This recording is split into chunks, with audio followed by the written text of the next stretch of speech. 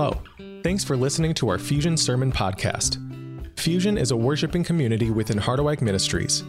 We gather at 10:30 a.m. in the Red Brick Church building on the Harderwyk campus on the corner of 160th and Lakewood in Holland, Michigan. We invite you to join us in person when you are able. To learn more about our Fusion community and Harderwyk Ministries, please visit harderwyk.com. We are talking about joy this morning, and I thought it would be fitting as we kind of jump into joy to tell a few dad jokes. I'm trying to gauge the response, okay? Just bear with me. All right, okay, here's a couple dad jokes because I just love a good dad joke. If you know the answer, this one you might know, you can chime in. Why do fathers take an extra pair of socks when they go golfing? Does anyone know? In case they get a hole in one. Hey, there we go. I gave you a softball pitch. Okay, second one. Singing in the shower is fun until you get soap in your mouth. Then it's a soap opera. I don't know. Okay, let's move on. What do a tick and the Eiffel Tower have in common? They're both Paris sites. I got equal number of chuckles and groans. That's good. We're right on track. And then here's the final one. Why do seagulls fly over the ocean? Because if they flew over the bay, they would be called bagels. Okay. I apologize for that. We're jumping in this morning. Advent series, we are in a series called The Christmas Story, where we've been working our way through Luke's account of the events leading up to the birth of Jesus Christ. Each week we've been considering what these events from the Gospel of Luke have to teach us, really focusing on the four traditional themes of Advent: hope and peace and joy, and then love next week. So just to kind of catch up, because we got some guests here, 2 weeks ago, we entered into Luke's account of these events leading up to the birth of Christ, and we remembered the angel Gabriel visiting a priest by the name of Zechariah. And Gabriel would tell Zechariah that his wife would become pregnant. Now, they were old, well past childbearing years, never had that gift of having a child, but Zechariah receives this incredible word of hope.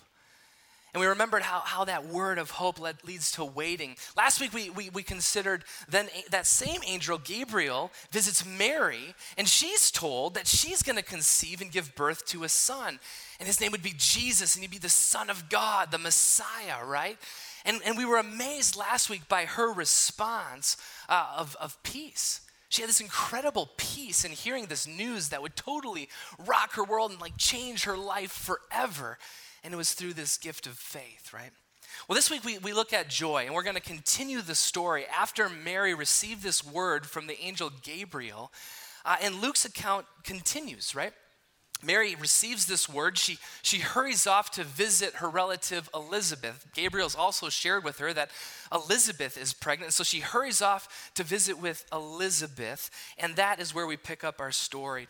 And among other things, this account tells a testimony of ever deepening joy. And so listen for the joy in the text as we read together. If you have a Bible, I invite you to open it. Turn with me to Luke chapter 1, verses 39 and following. If you're willing and able, I invite you to stand as we honor God as God speaks to us this morning. In Luke 1, starting at verse 39. At that time, Mary got ready and hurried to the town in the hill country of Judea, where she entered Zechariah's home and greeted Elizabeth. When Elizabeth heard Mary's greeting, the baby leaped in her womb, and Elizabeth was filled with the Holy Spirit. In a loud voice, Elizabeth, exclaimed, "Blessed are you among women, and blessed is the child you will bear. But why am I so favored that the mother of my Lord should come to me? As soon as the sound of your greeting reached my ears, the baby in my womb leaped for joy. Blessed is she who has believed that the Lord would fulfill his promises to her." And then Mary said, "My soul glorifies the Lord, and my spirit rejoices in God my Savior, for he has been mindful of the humble state of his servant. From now on, all generations will call me blessed, for the Mighty One has done great things for me. Holy is his name. His mercy extends to those who fear him from generation to generation. He has performed mighty deeds with his arm. He has scattered those who are proud in their inmost thoughts. He has brought down rulers from their thrones, but has lifted up the humble. He has filled the hungry with good things, but has sent the rich away empty. He has helped his servant Israel, remembering to be merciful to Abraham and his descendants forever, just as he promised our ancestors. Mary stayed with Elizabeth for about 3 months and then returned home. This is the word of the Lord. Thanks be to God. You may be seated. Join me in a word of prayer. Lord God, we thank you once again for your word. Lord, words that have been preserved by your Holy Spirit. Words that we receive and we hear by the inspiration of your Spirit. And so, Lord, as we remember the Christmas story, Lord, may you stir in our hearts an imagination of how these words apply profoundly and truthfully to our lives. I pray this in Christ's name. Amen. This morning we're talking about joy, and honestly, I don't know, we couldn't have planned that better, right? To have our kids singing this incredible, that's not a picture from 4 minutes ago, right? That was from the last time they sang, but what a picture of our kids able to share this blessing of joy. And I think really what better example of joy do we have than in our children? Because I don't know about you, but like children, just notice like they both can harness as well as produce joy and laughter that so often kind of seems to elude adults, right? Amen? Our kids, multiple times a day, there's a couple pictures of our kiddos. Multiple times a day, I will hear just these deep belly laughs coming from my kids. And then I go to investigate, like, wow, this must be hilarious. I go to investigate what they're laughing at. It's like, quite frankly, it's not all that funny, right? But they can just harness this deep joy and laughter from just the simplest of things. Or other times we're in our house and they'll do something or they'll say something that just cracks us up. This past weekend I was returning home and opening the garage, and as I opened the garage, pulling into the garage, there's Bryson standing in the doorway into the house, and he's just looking at me and he just starts dancing, and he's doing the floss. The floss, however you do that. He's doing this other thing like this, and then he kind of like dug into the old school bag of tricks and he starts going, and I'm like, what? Where does he get this stuff, right? Anyway, as I was just reflecting about the joy and the laughter that our kids bring into our lives, I was just reflecting as an adult, and I don't know if you can relate to this, but sometimes I find myself a little envious. Anyone else?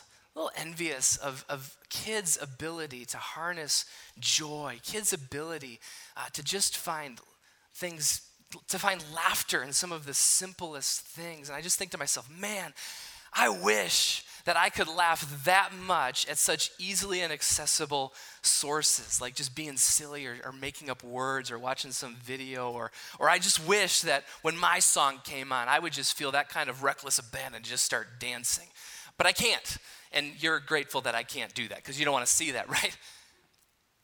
But I was just thinking about that difference. We grow up and we become adults, and many of us don't feel the same kind of freedom to live into this kind of joy. Or we've experienced life, and life has taught us hard lessons. And so it's even just hard to get to a point of joy or laughter because we've experienced life and we've realized that life is a lot of serious things.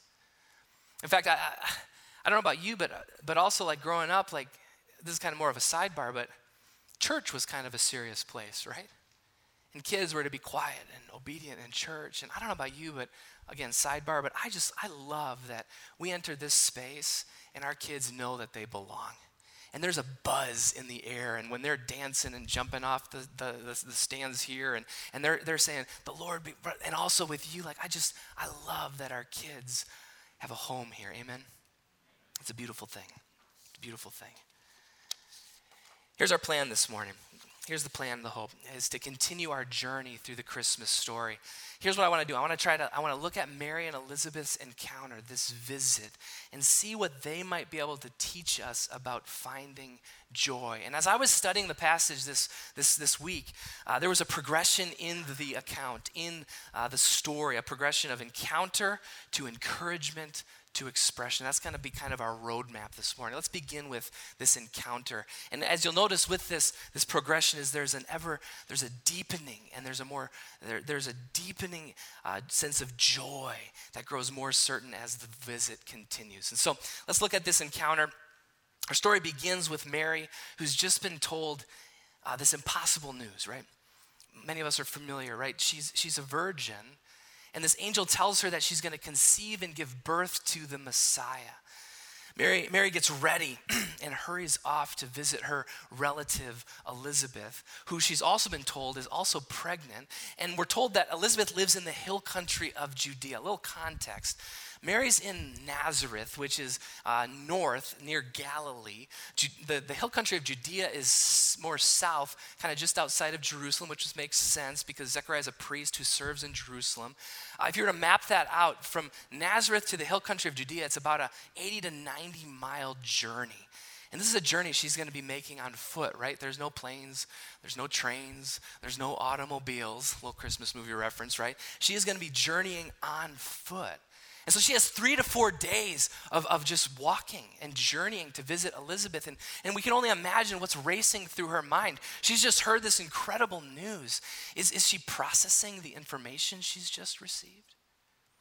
Is Mary fearful about what it might mean for her and for Joseph? Is she anxious? Maybe she's excited to go visit Elizabeth and tell her this news that she's received. Maybe it's some combination of all of these. We don't really know. But what we do know is that she shows up to the home of Zechariah and Elizabeth, likely unannounced, right? There's no phoning ahead. And we read this in verse 41. When Elizabeth heard Mary's greeting, the baby leaped in her womb, and Elizabeth was filled with the Holy Spirit. Now, that's just a beautiful one verse that tells us of this holy, filled with the Holy Spirit and joy-filled moment, right? What's clear is that this is a holy and joy-filled encounter and moment. There's 2 women who are related. Likely they haven't seen each other in quite some time. They lived 3 to 4 days journey apart. But both of these women are pregnant, one months along, the other only days along, whose lives from this moment will forever be intertwined in history, in Christian history in particular. And they greet one another, and what do we read? That the immediate response is this spontaneous response of joy, right? Joy wells up within Elizabeth. Joy literally leaps, right? Jumps up in Elizabeth's womb as the child that she carries. John the Baptist offers his first prophecy of the coming Messiah in undeniable fashion. The word here used in the Greek is not some kind of flutter that you're like, was that a kick? No, the word means to leap or to jump, and it's always associated with a kind of joy. That's what we're talking about here. There is this joy-filled response that's kind of spontaneous in this encounter, in this moment. As I was thinking about that, isn't that how we often experience joy in this life? So often we experience joy as a response to a moment. And because there's this power of a moment to bring joy, this is the most common and basic form of joy we experience in this life. These are the moments we pursue. These are the moments we cherish. We try to preserve in our memory and in our photo library, right? I saw, the kids are singing and we're trying to capture that moment on our phone and preserve this moment and preserve these memories. It's what we experienced just a few moments ago when the kids are singing and dancing here in the service. It's the same moments that we try to capture on Christmas morning when young children are opening these gifts, and the younger the better, because there's this joy that just begins to burst forth when they get that gift that they were longing for, right? It's a beautiful moment. There's other moments that we cherish, thinking about just simple things like gathering around a table with friends for a meal. Or kids belly laughing on vacation. It's these moments that we cherish that bring us this deep filled joy. Or think about this, there's those milestone moments, right? That change life, like going to a wedding and experiencing joy at a wedding, or the birth of a child. I remember when Emmeline was born, there was all kinds of emotions, right? A big one was just relief, like she finally came, right? But there was just this emotion of joy that just spilled out, and Yvonne and I are just crying with joy and happiness because we had a baby girl, right?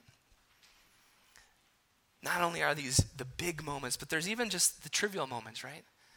Like when your sports team gets that win, right? Michigan, there we go. I'm not going to say that other team. Every time I mention the other team, they lose, so we're just not going to mention the other team. Or how about this? The other moments we cherish when your pastor tells an amazing dad joke. You're like, we got to document that. We got to preserve that memory. Just kidding. There's something beautiful about moments. There's something beautiful about experiences. There's something beautiful about encounters that cause joy to well up spontaneously within our being, our hearts and our souls, and it's good, and we cherish those things, and that's good.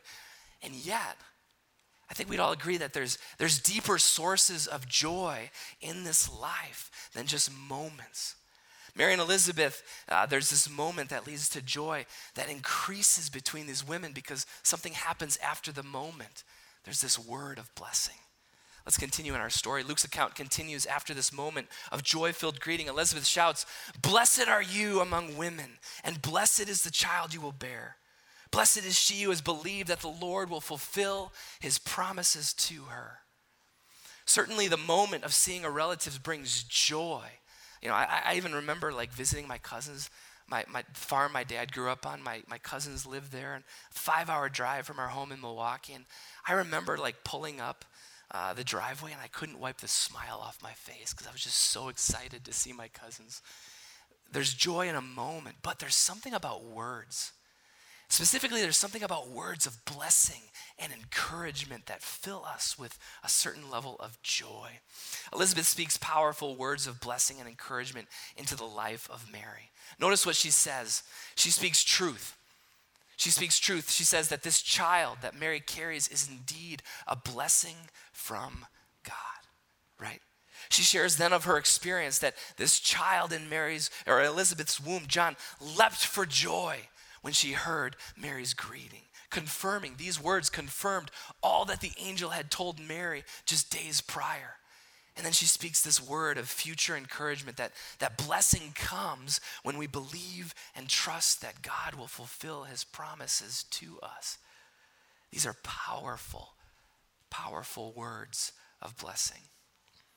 And friends, I don't know, my guess is each of us have experienced this in a variety of ways, the power of spoken words of blessing that bring joy. I remember being just an elementary student. And I don't remember the exact details, but there was this moment, or maybe a couple moments, where a teacher spoke a word of blessing and said, like, you're smart, like you can do this. You have gifts and you have talents, and those will be used for good things. And that produced this joy and belief that I could excel in school. Or as a high school student in youth group, and a youth pastor pulled me aside and said, "I see leadership potential in you, Jay Barrett." Jay Barrett is what JB stands for. I see leadership potential and put me on a leadership team so I could lead. And that produced this joy and blessing and empowering words. Or I think about the times I've received a card or an email from many of you just offering a word of encouragement. And it's this word of joy and encouragement in this call that God has placed in my life as a pastor, as a shepherd. It's powerful. There's a joy that comes from something that's deeper and longer lasting than simply a moment that produces a spontaneous reaction of joy. Words of blessing and encouragement. Here's the invitation. Remember a time when you've heard a word, such words, a word of blessing. Take a moment. Remember when someone took time to share words that brought joy within your heart. Or maybe take a moment to consider a time when you were the one offering a word of blessing and encouragement. recall those moments.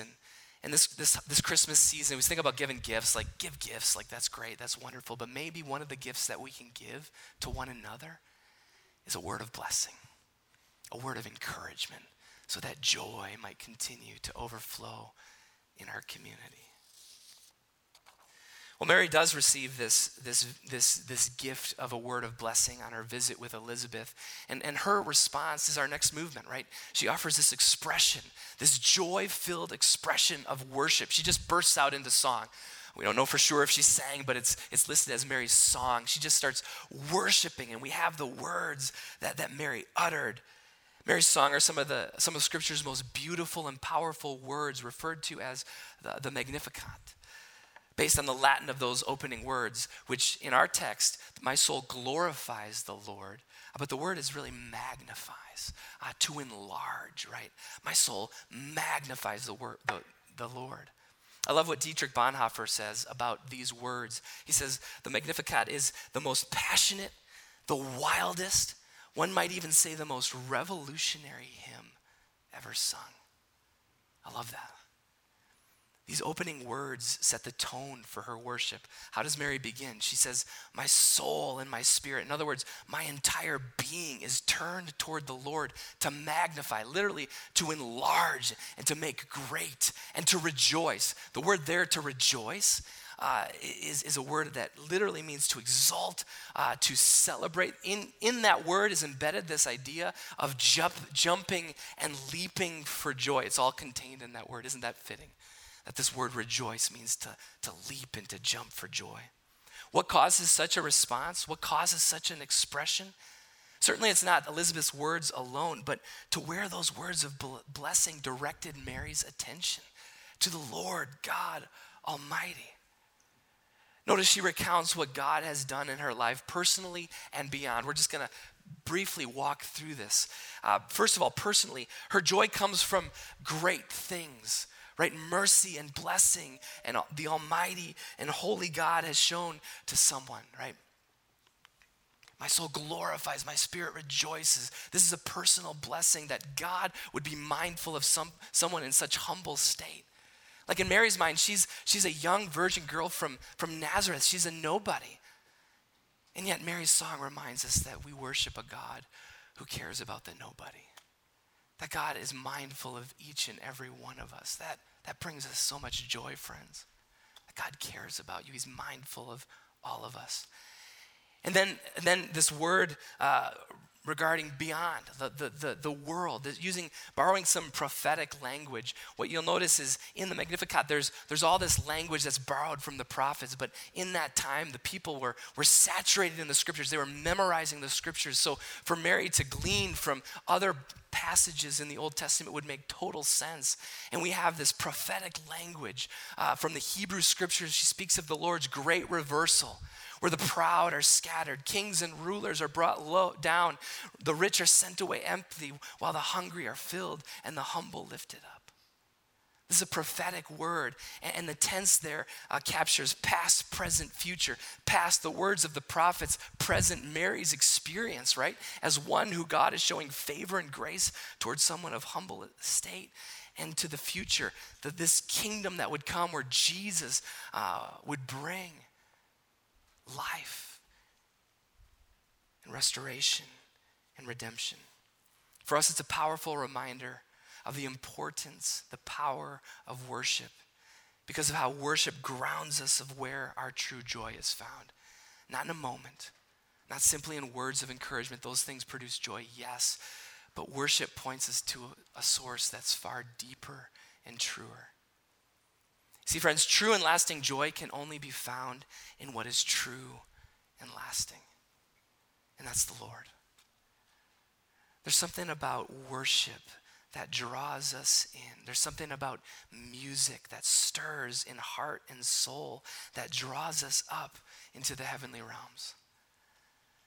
I can't tell you, there's been many times in this space where our worship team will be leading us in a song, and the words and the melodies and the harmonies and the instruments, but it just makes the words, particularly for me, it's when we sing a song that captures the gospel.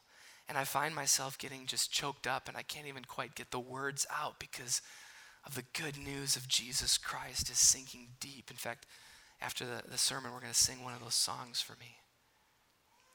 But it's not just in these moments in worship, but it's in moments like this morning when our kids are praising God with voice, but also with their whole bodies and dancing. And sometimes you can catch some of our little ones lifting their hands or just praising God, and it's a beautiful thing. Or I think of another time when I was a youth pastor. It's one of the last services of the church I was serving. It was a tough season. But there was this moment during the worship service where we were singing Amazing Grace, right? Amazing Grace, how sweet the sound. One of these songs that just spans generations and demographics, right? And all of a sudden, spontaneously, the worship team just kind of cut out, stepped away from microphones. And for the first time in my time there, the people's voices kind of drowned out the worship team. It was this beautiful, transcendent moment of God's grace breaking in. Or think about the sacraments, baptism, communion, which help us experience the goodness of God, not just with ideas and words, but with all of our senses, right? Worship directs our hearts to the source of our joy, a deep well of joy. That's deeper and more meaningful and more lasting than simply a moment or simply words of encouragement. In fact, I love how Father James Martin states it in his book, Between Heaven and Mirth. He writes this. He says, joy is not simply a fleeting feeling or an evanescent emotion.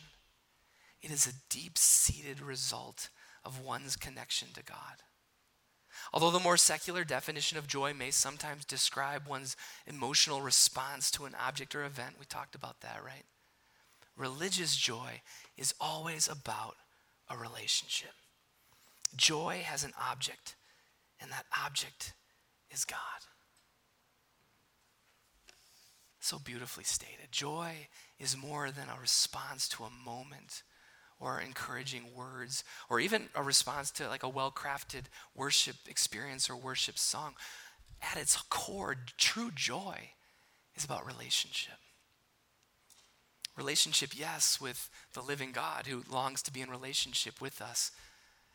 But there's one last thing that I think our text tells us. It's about the relationships that we have, even in this room. Following Mary's song, this beautiful expression of worship, we're told this in verse 56. Mary stayed with Elizabeth for about 3 months and then returned home. Mary stayed with Elizabeth.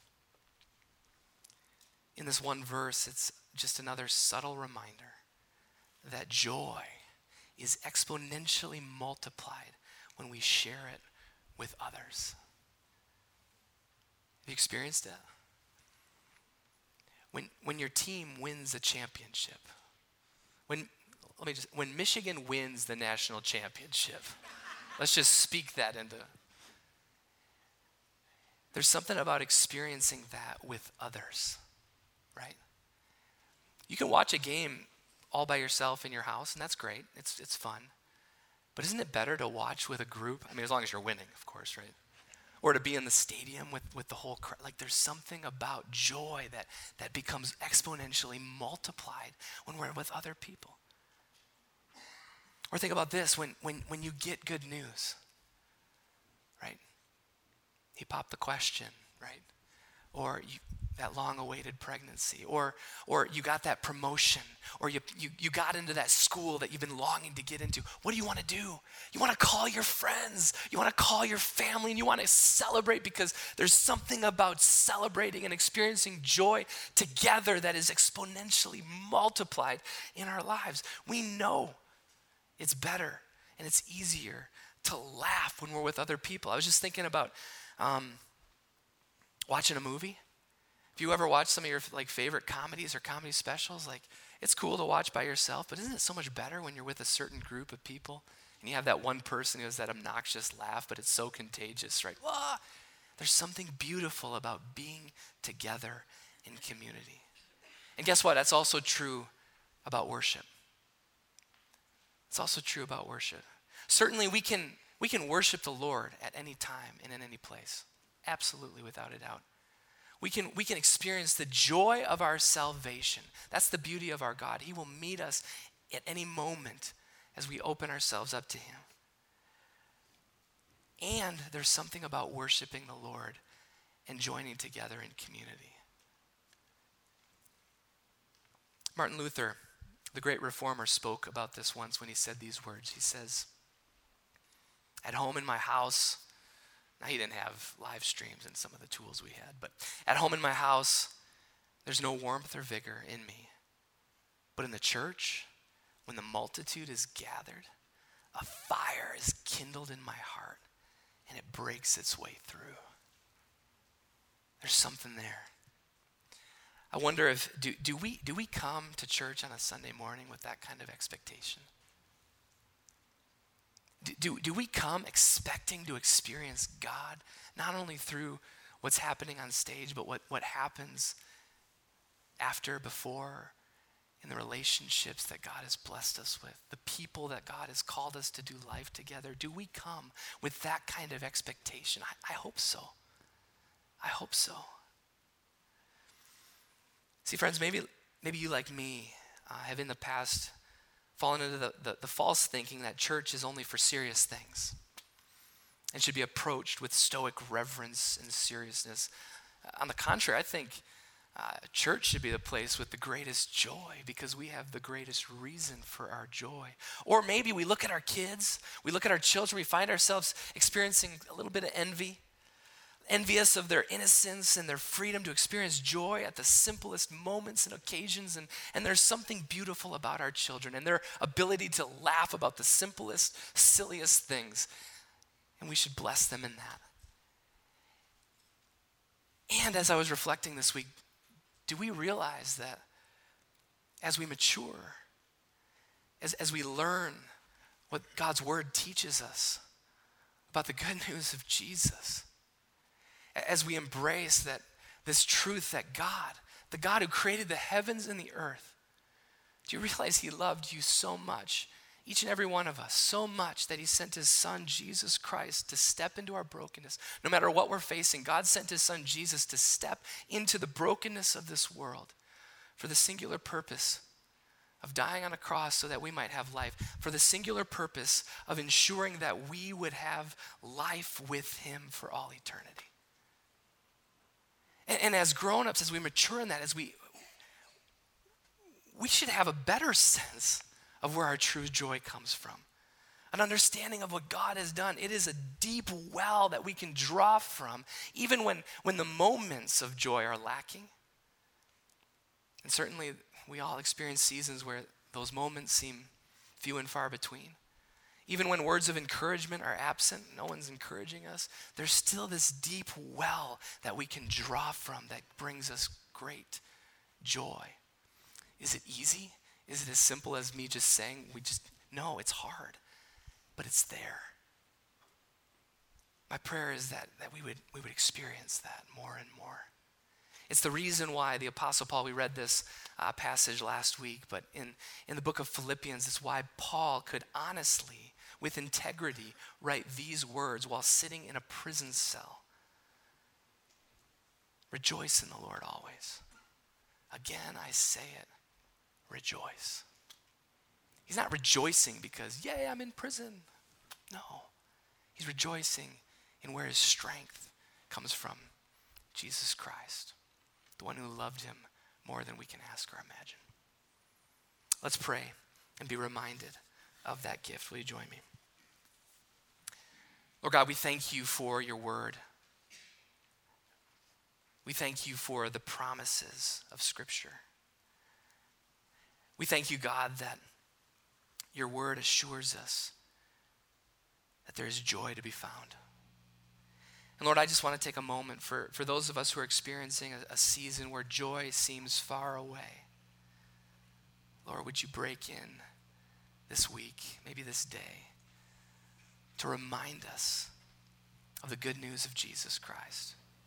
And even just for a moment, experience some joy. Because our God loves us. And we have a Savior, Jesus Christ, who died for us. May that empower us and encourage us today. In Jesus' name, amen. Thank you for listening. To learn how to get involved in our Fusion community or how to support Harderwyk Ministries, please visit us at harderwyk.com.